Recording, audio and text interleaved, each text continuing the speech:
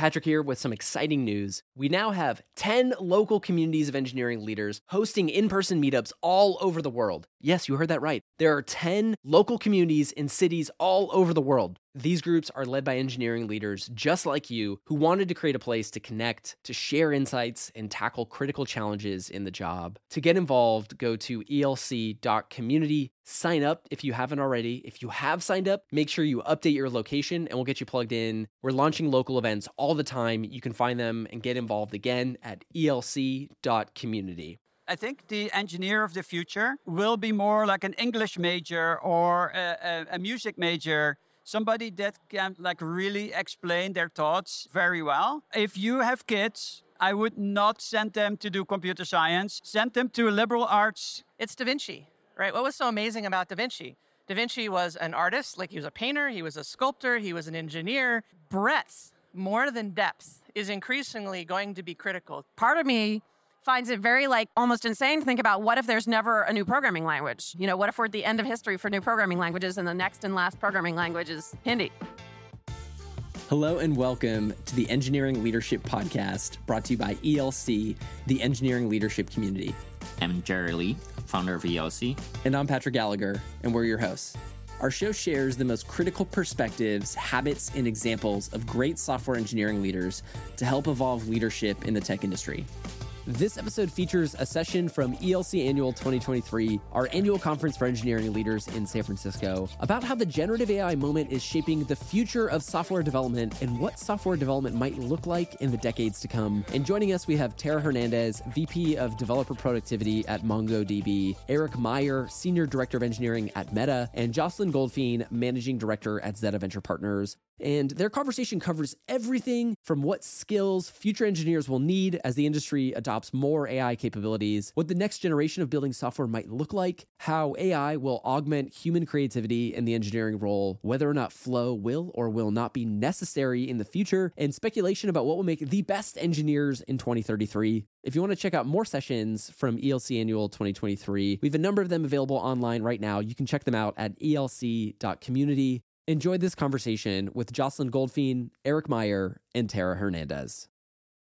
So I just wanted to kind of lead off a little bit with, what we're doing here, what drew us to speculate. This whole panel is an invitation to wild speculation about the future, because I don't think we really can see it from here, but we can take a shot at it. And I'll lead with saying why I wanted to tackle this question, which is just that I feel like my dad was a computer engineer in the 60s and 70s. He actually experienced the punch card era. I started my career as an engineer. My first programming language was C, but sort of rapidly eclipsed by safer and more high-level languages. Felt like that was a pretty big evolution. Now that I see what generative AI makes possible, I kind of think that it's not just going to be GitHub Copilot. It can't possibly just be GitHub Copilot. It's going to make what we do today look like punch cards. And so I just kind of want to think about what that's going to be and not just what it's going to be next year, but next decade. Of course, I'd love to invest in startups that bring that future about. But sort of first and foremost, as a practitioner, I want to know.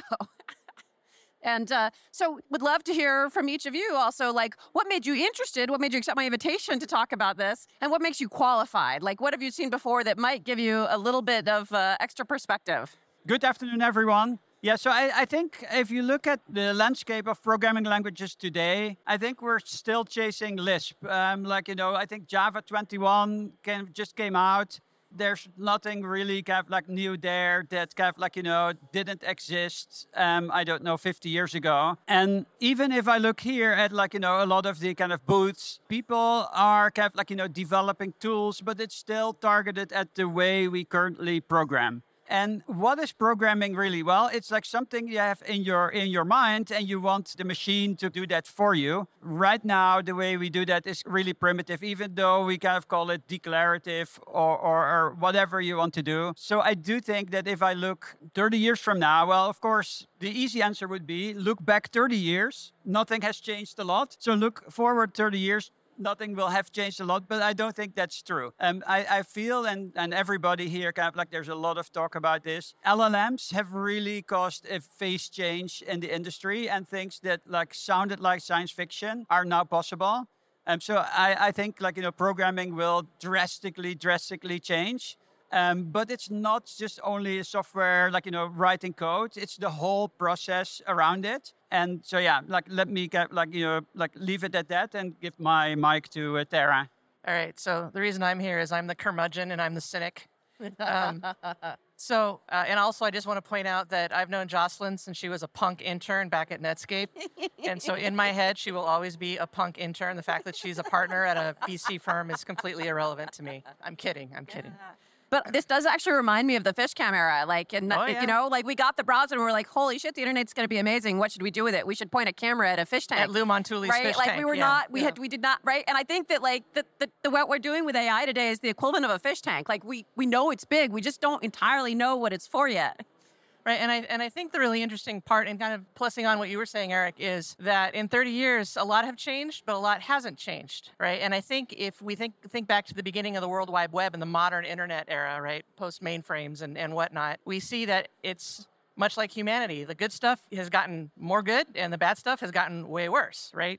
And so right now, I think AI is an inflection point, but I think the same thing is going to hold true. The good stuff is going to start to get really good, and the bad stuff is going to get even worse, which if you think about the state of the internet right now with places like 4chan and QAnon and Stormfront and all those other garbage places, we can amplify things in really bad ways. And I also think if you think about in developer productivity, how can we up-level our developers? It's like, I think we need to be very thoughtful about this. And I have a great example that I saw a couple days ago. Someone was humorously commenting on some social media. They said, tell me how to use the RM command in such a way that it confirms before it removes. And what does chatbot says? It says, RM-F will confirm before you remove. All right. And then not 1 hour after I saw that and chuckled, I was like, I gotta, we're going on camping soon. I want to get a futon. I'm going to go to Costco. Because I'm an idiot, I just type in Costco. Google happily returns its first response. I click on it. It's not Costco. It's some hacker site in the Ukraine that's trying to steal. And I logged in before I noticed, and then it wanted me to give a credit card, right? And why does it do that? Because Google's algorithms are incorrect. Google looks at Quora in order for certain types of questions, and Quora is starting to be littered with inaccuracy, even more than it was, right? So I think the sweet spot that we're going to see with AI becoming everything we want it to be is someone has to crack the nut for how do we ensure accuracy and correctness to a degree that as an industry we have not done yet for information management. But as someone who cares about things like developer productivity, I think this is going to be critical because when we get that and we have a confidence that what we can get from AI is actually reliable, it's going to change the world. But we're not there yet. Patrick here with some exciting news. We now have 10 local communities of engineering leaders hosting in-person meetups all over the world. Yes, you heard that right. There are 10 local communities in cities all over the world. These groups are led by engineering leaders just like you who wanted to create a place to connect, to share insights, and tackle critical challenges in the job. To get involved, go to elc.community. Sign up if you haven't already. If you have signed up, make sure you update your location and we'll get you plugged in. We're launching local events all the time. You can find them and get involved again at elc.community. All right, so I want to throw back to Erik and ask the big question. Like, if you have to imagine, if you're sort of forced to project a decade in the future or more, I mean, pick wherever you think if you think the tipping point is further, project out to the tipping point. What is the next chapter, the next generation of building software look like? I have to go back also to what Tara said. Right now, the LLMs or AI is not reliable. Like, I did a little experiment with OpenAI with function calls. And so, I don't know if people know this, right? But you can tell, the model to kind of call a function if it thinks it needs it. Now, the great thing, what this does is that if the model doesn't like the answer that your function returns, it will just throw it away and give your own answer. So say that you have a function that just does arithmetic and it sends 2 + 3 to your function and the function returns 7. The model will just drop the 7 and say it's 5. With behavior like that, we can never use these models to write any code, right? Because the model will have some opinion about the code that is executes. So I think this is a very, very big problem in order to use these models as as the basis for computation. So that's a problem we need to solve. But assuming that we have solved that, I think that the LLMs or AIs will be the new CPUs. A lot of people look at models right now as databases, right? So they have compressed knowledge of the world. You can ask them questions and they will give you answers. I think that's not a great view. Maybe if you're a database person, my whole career, I've been trying to kind of get rid of databases and replace that by programming languages. But I look at these LLMs as weird neural computers. So they perform actions for you. And so what we need to build, to 30 years from now, is have programming languages that instead of executing on regular virtual machines or regular hardware, will run on LLMs. So these LLMs are literally the kind of the runtimes of the future. And then what is the IDE? Well, that will be some interface where you can communicate with that in natural language or whatever, but it will be radically different. And also the runtimes will be very, very different. And as I said, these LLMs will be like the new CPUs. That's what I envision. And I think, to me, it's really important to recognize that, and I tell this to my engineers all the time, right? If you're in infrastructure, the joke is you got to automate yourself out of a job. That's your goal. But automation does not equal autonomy. And so, to me, I think the really interesting thing that will happen is not how do we increasingly rely on the LLMs as a distinct system, but how we enable interactions with those systems more quickly, especially given the amount of data or data processing, in your case, in order to bring human and compute power together more effectively.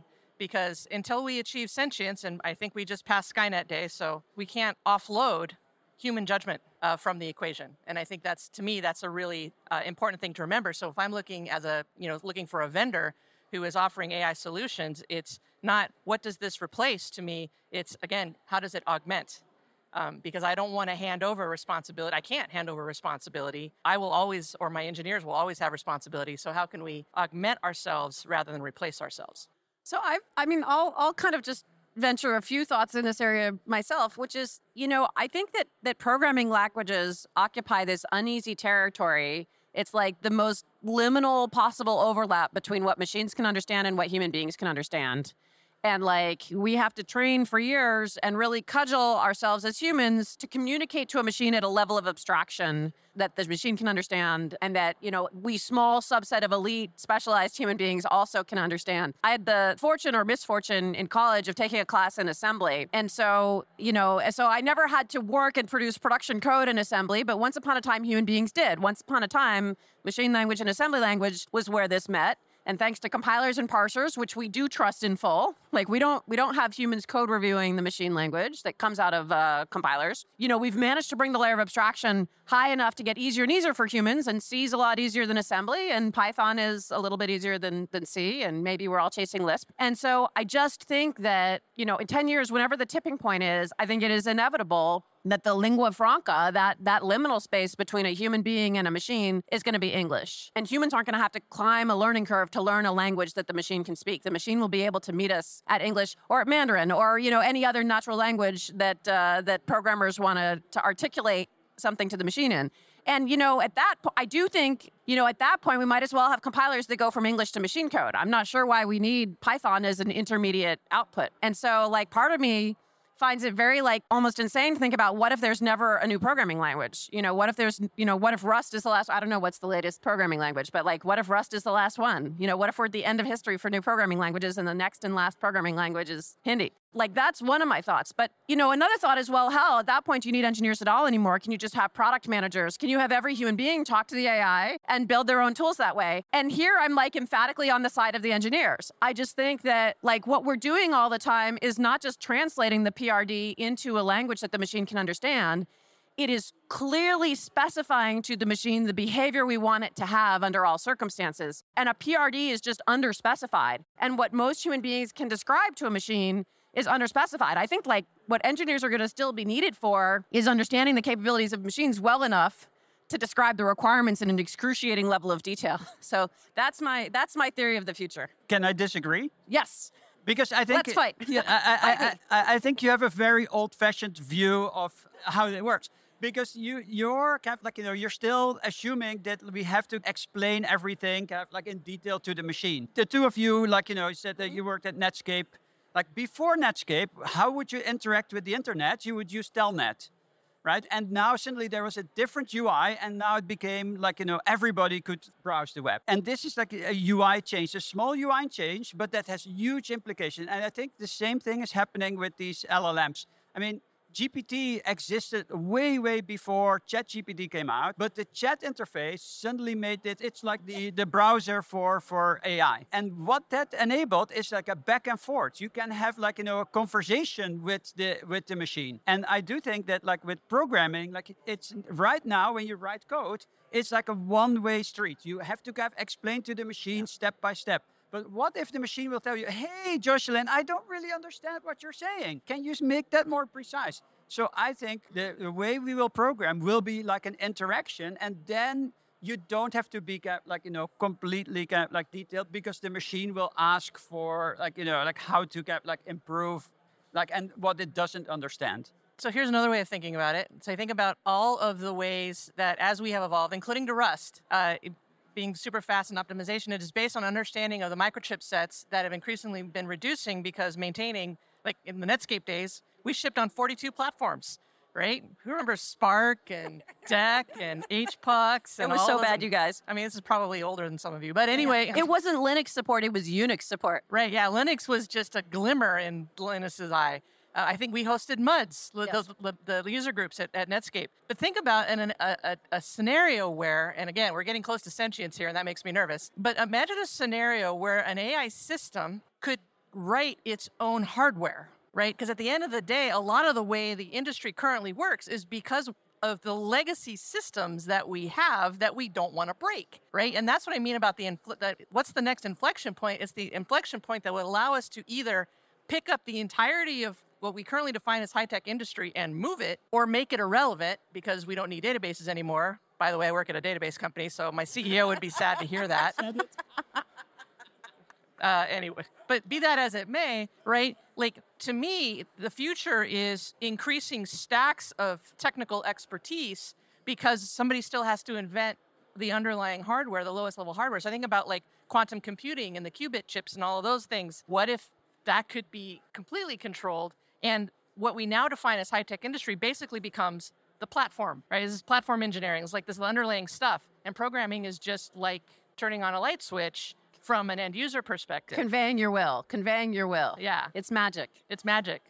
But wherever there's magic, there has to be magicians. So I accept all these visions of the future, because I think, ensemble models do a better job of predicting than any one model by itself. So somewhere at the intersection of all the collective views in the audience is where we'll find truth. But okay, so if you play out your thesis about what the task is of the future, then what are we all have a vision in our minds of what makes someone a great engineer today. I mean, I think there can be different kinds of great engineers, like people who are super fast and productive are not always the same people who can fix the hardest problems or design something that's sort of really bulletproof or scalable. But engineering leaders, we all have kind of at least a few prototypes in our brain of the traits and skills that make someone a great engineer. Do you think those will change when the work changes so much? Like, is the 10x engineer of 2033 have a really different profile than today? I think yes, for sure. Right now, like the 10x engineer, even if it exists, is very much like a watchmaker. So they can zoom in and do magic, knowing a lot of details. I think the engineer of the future will be more like an English major or a music major. Somebody that can really explain their thoughts in some language very well, and that language is not like a formal language, but it's more like a diffuse language. And so if you have kids, I would not send them to do computer science. I think computer science is dead. Send them to a liberal arts college and let them do whatever except programming, because that's a dead end. Luckily, my 18-year-old wants to be a lawyer. I think she's safe there. We'll be litigating this for the next 5 decades. Well, hopefully she saw not to use ChatGPT in order to generate her legal brief. I think Gen Z gets it. The kids are all right. Yeah. No, you're probably right. When I think about the 10X, and I also hesitate to use that term, it's Da Vinci, right? What was so amazing about Da Vinci? Da Vinci was an artist, like he was a painter, he was a sculptor, he was an engineer, he was a mortician or a pathologist. I'm not quite sure he cut up dead bodies, right? But breadth more than depth is increasingly going to be critical. The more our world expands, the more specialists become constrained. So the broadest education possible, and even beyond that, a culture that, we talk about as managers having a learning culture and always learning culture. That's the sign of a good engineer. We need that in society because this is beyond just high-tech industry, right? And so that an investment in ongoing education as a cultural value is maybe something that we as this industry can kind of lead the way on.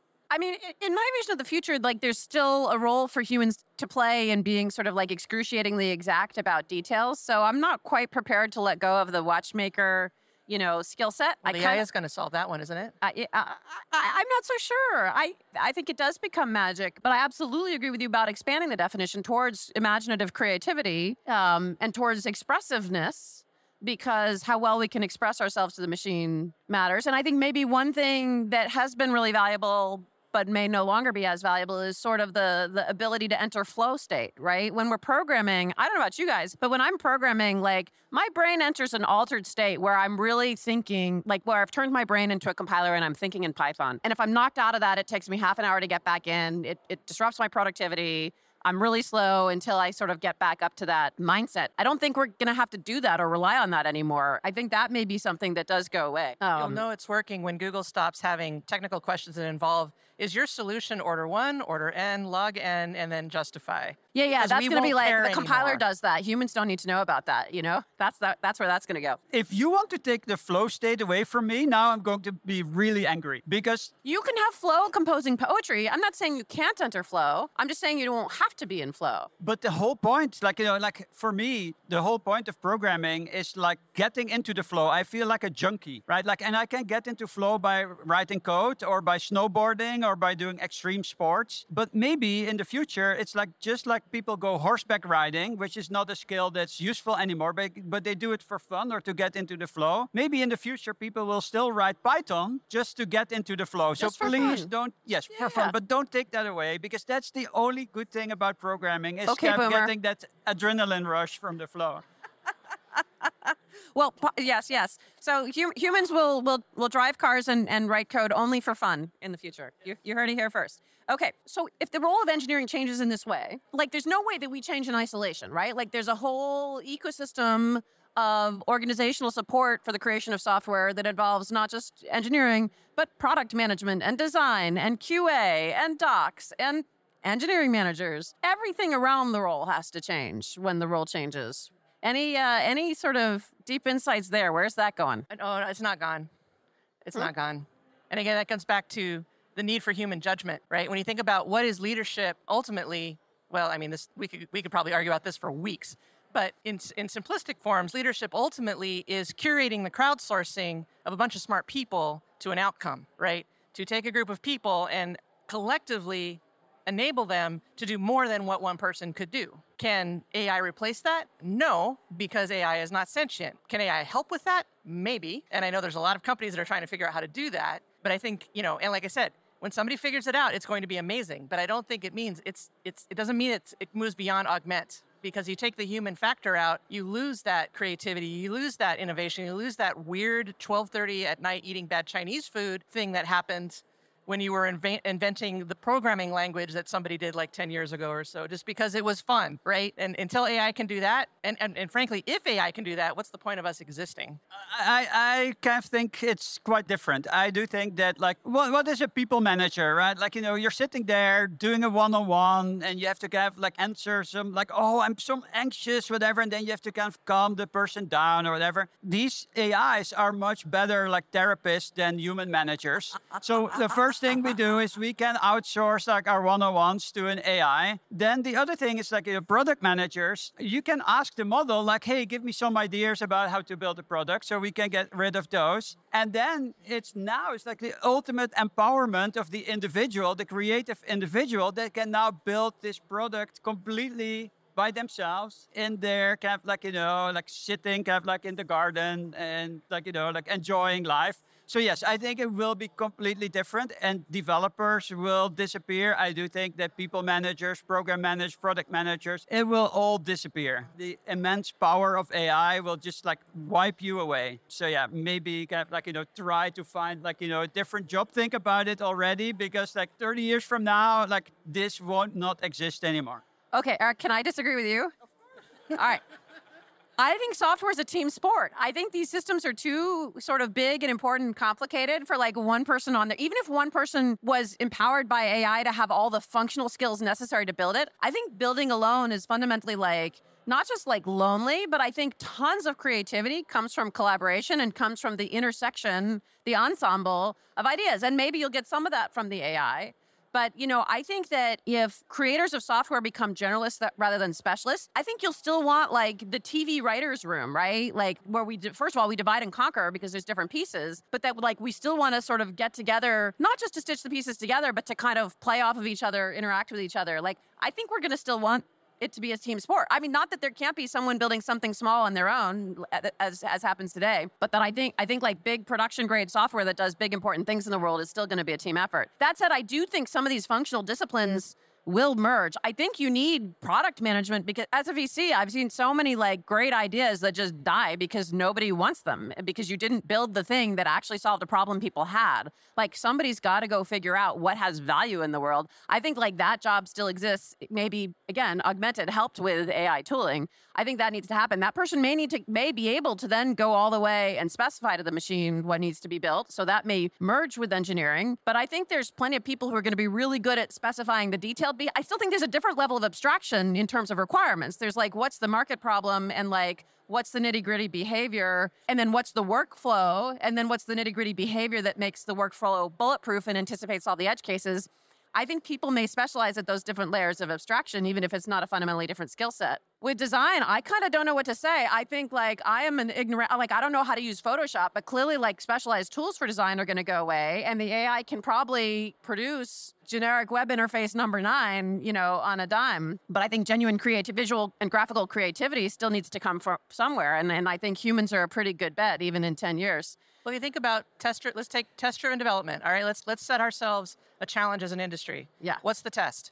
All right, the test is the parable of the tire swing. Does everybody know the parable of the tire swing? It's a great comic, right? The tire swing hanging from the tree, what the customer wants, what they think they want, what the PM heard, all of that stuff. All right, when we have an AI system that can actually solve for the parable of the tire swing, we will know that your vision is coming to pass. Yeah. Gauntlet thrown, go figure it out. But I didn't get to the last one, which is QA. And no. I'm actually really glad you gave that because I agree with it for once. But, we're kind of used to sort of, if the dog wagging the tail of QA a little bit, okay? And I think if you're in QA, you have a little bit of a chip on your shoulder of, does everybody see me as the source of value that I am? And I wonder if in the future, actually humans the thing that humans bring to the table that is most valuable is actually QA. Is actually looking at what was built and saying, nah, you missed this. You didn't get it right here. I can imagine the crazy edge case. Like you, dear model, are sitting at the median fat part of the bell curve thinking about the happy case. I have an imagination that lets me consider all like the terrible weird edge cases. So I do wonder actually if that ends up being like, even in the short term, I think the machines are going to produce code and humans are going to sit there doing RLHF, reading the code and fixing it. So the role of engineering may be sort of trending subtly in that direction. So maybe today's best QA people are going to be the best engineers in 2033. Your vision of the future is really dreadful. It's like, we No will all be we're all Q&A engineers. There still will be like room for low-level detailed stuff. I think about it as with music, right? Like, in order to make music in the past, like say you want to play violin, you would have to have practice and like...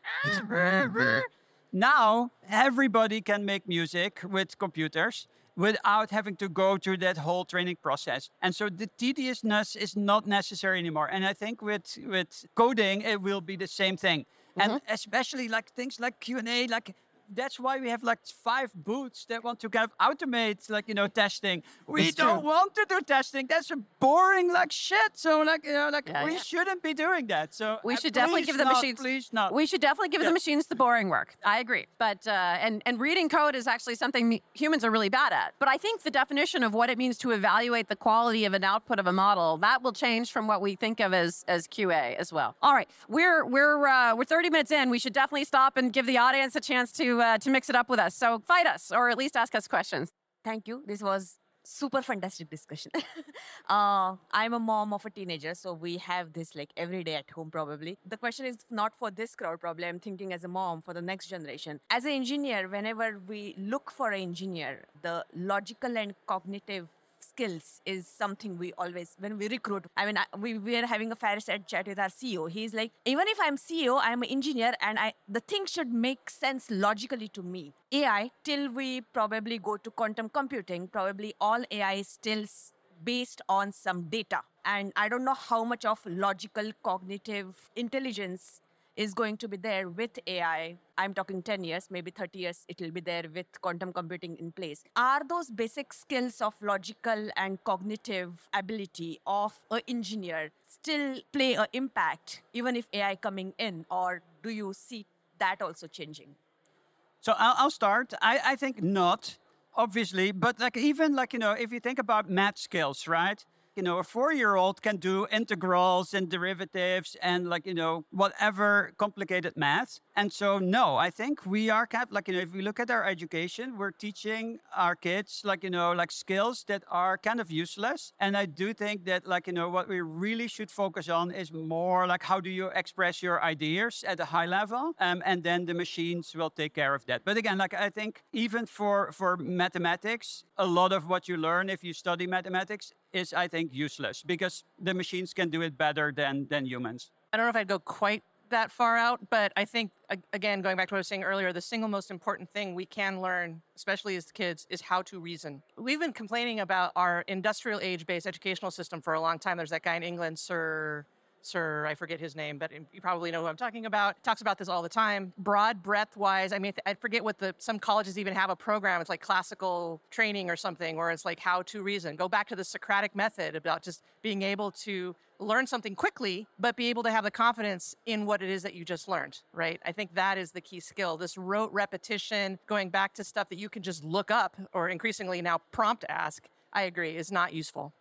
You prompted me to envision a new answer to a question I asked a while back, which is like, what are the skills and traits that will be a great engineer in the future? And I think one of the really biggest ones that I truly believe about when I'm looking to hire an engineer today is curiosity. And I think that is going to hold. And so I think fostering curiosity is incredibly important. I agree with everything said about Brett. I'll say one more thing. I have a kid in junior year of high school this year, and we have made a really contrarian decision to not take calculus in high school and to do stats instead, to prioritize stats over calc. And this may turn out to be a bad decision from a college admission standpoint, but I'm just like positive that statistics is infinitely more useful to my child as a human being, as a citizen, as an adult, in terms of critical thinking, skepticism, what could be, how could the data lie to me, not to take things at face value, but also to that kind of logical reasoning, extrapolation. Like these are things that the human wetware is kind of bad at. And so cultivating our weak areas and building that muscle, I think is incredibly important. And I think adding AI to the mix doesn't help us. So we got to help ourselves. Hi, thanks for the conversation. So I work for Waymo. So I work on a self-driving car. Every day I think about the system integral as a whole, software system, hardware system, sensors.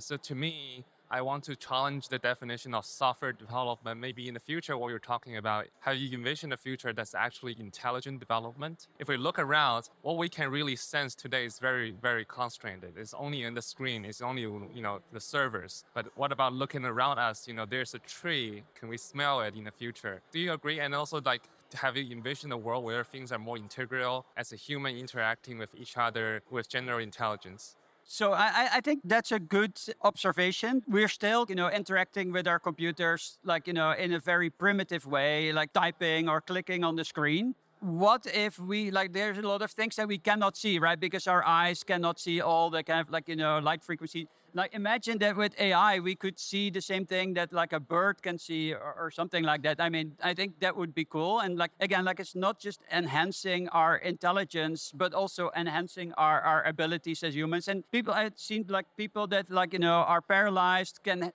walk again, like, with AI.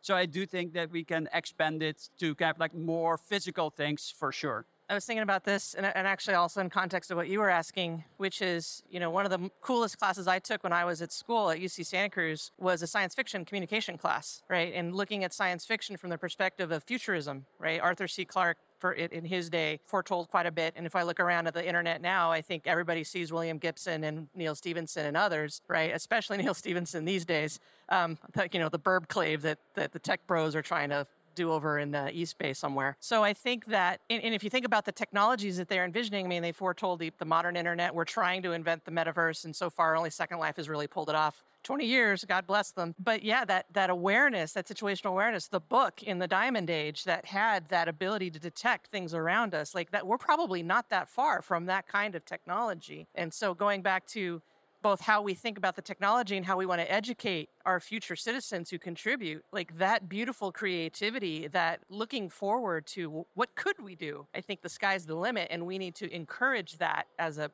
value proposition for how we approach it, because I think that's going to be one of those other critical inflection points. And then we'll have Skynet and we'll all die. One of the topics here about specificity, if we're not using programming languages, how do we get the machine to do what we want? You talked about whether it could be in English.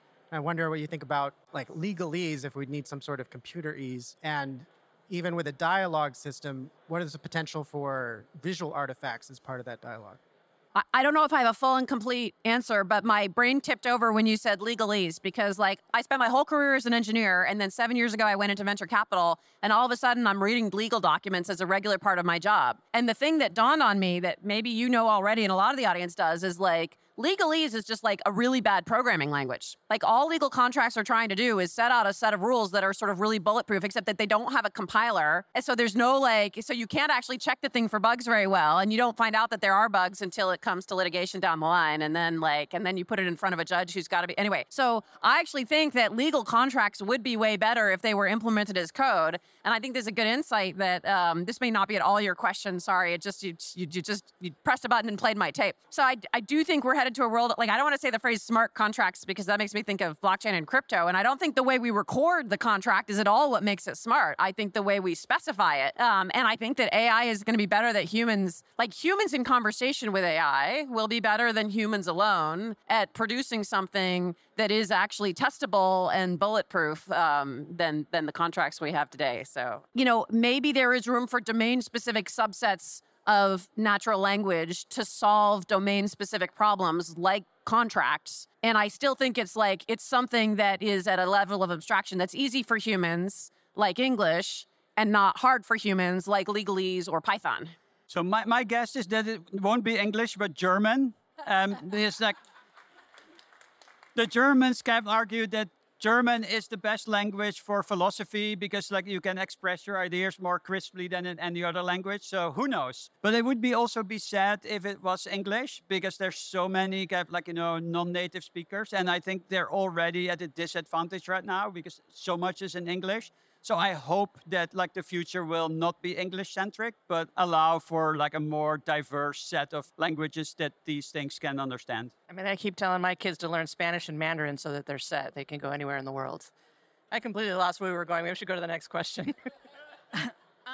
Well, I've been to Germany, and I'd argue they speak better English than I do. But I'm curious, you guys are saying that integrals, things like that, will go away. But I would argue that those things are requirements to, let's say, get a PhD in math.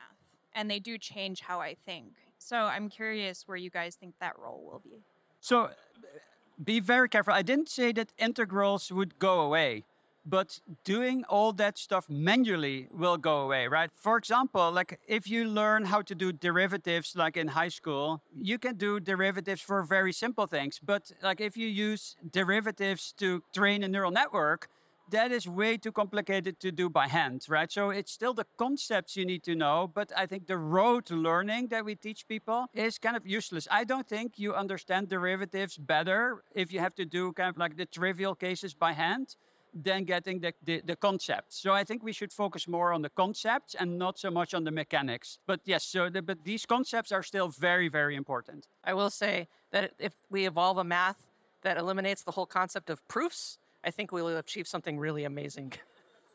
Those killed me in college. Thanks. I have a question. So I think it's pretty indisputable at this point that we're going to move towards more AI-generated code. Like you mentioned, QAing and editing becomes more of the job. Nowadays, everyone, their mother is a software engineer, right? We're hiring headcounts to build this REST API endpoint. So I imagine there will be a loss of workforce in the near future, right? Like, how do we, as an industry, navigate this potential grieving period and transition to something I assume is going to be painful, and I'm curious about that aspect. I think that's optimistic.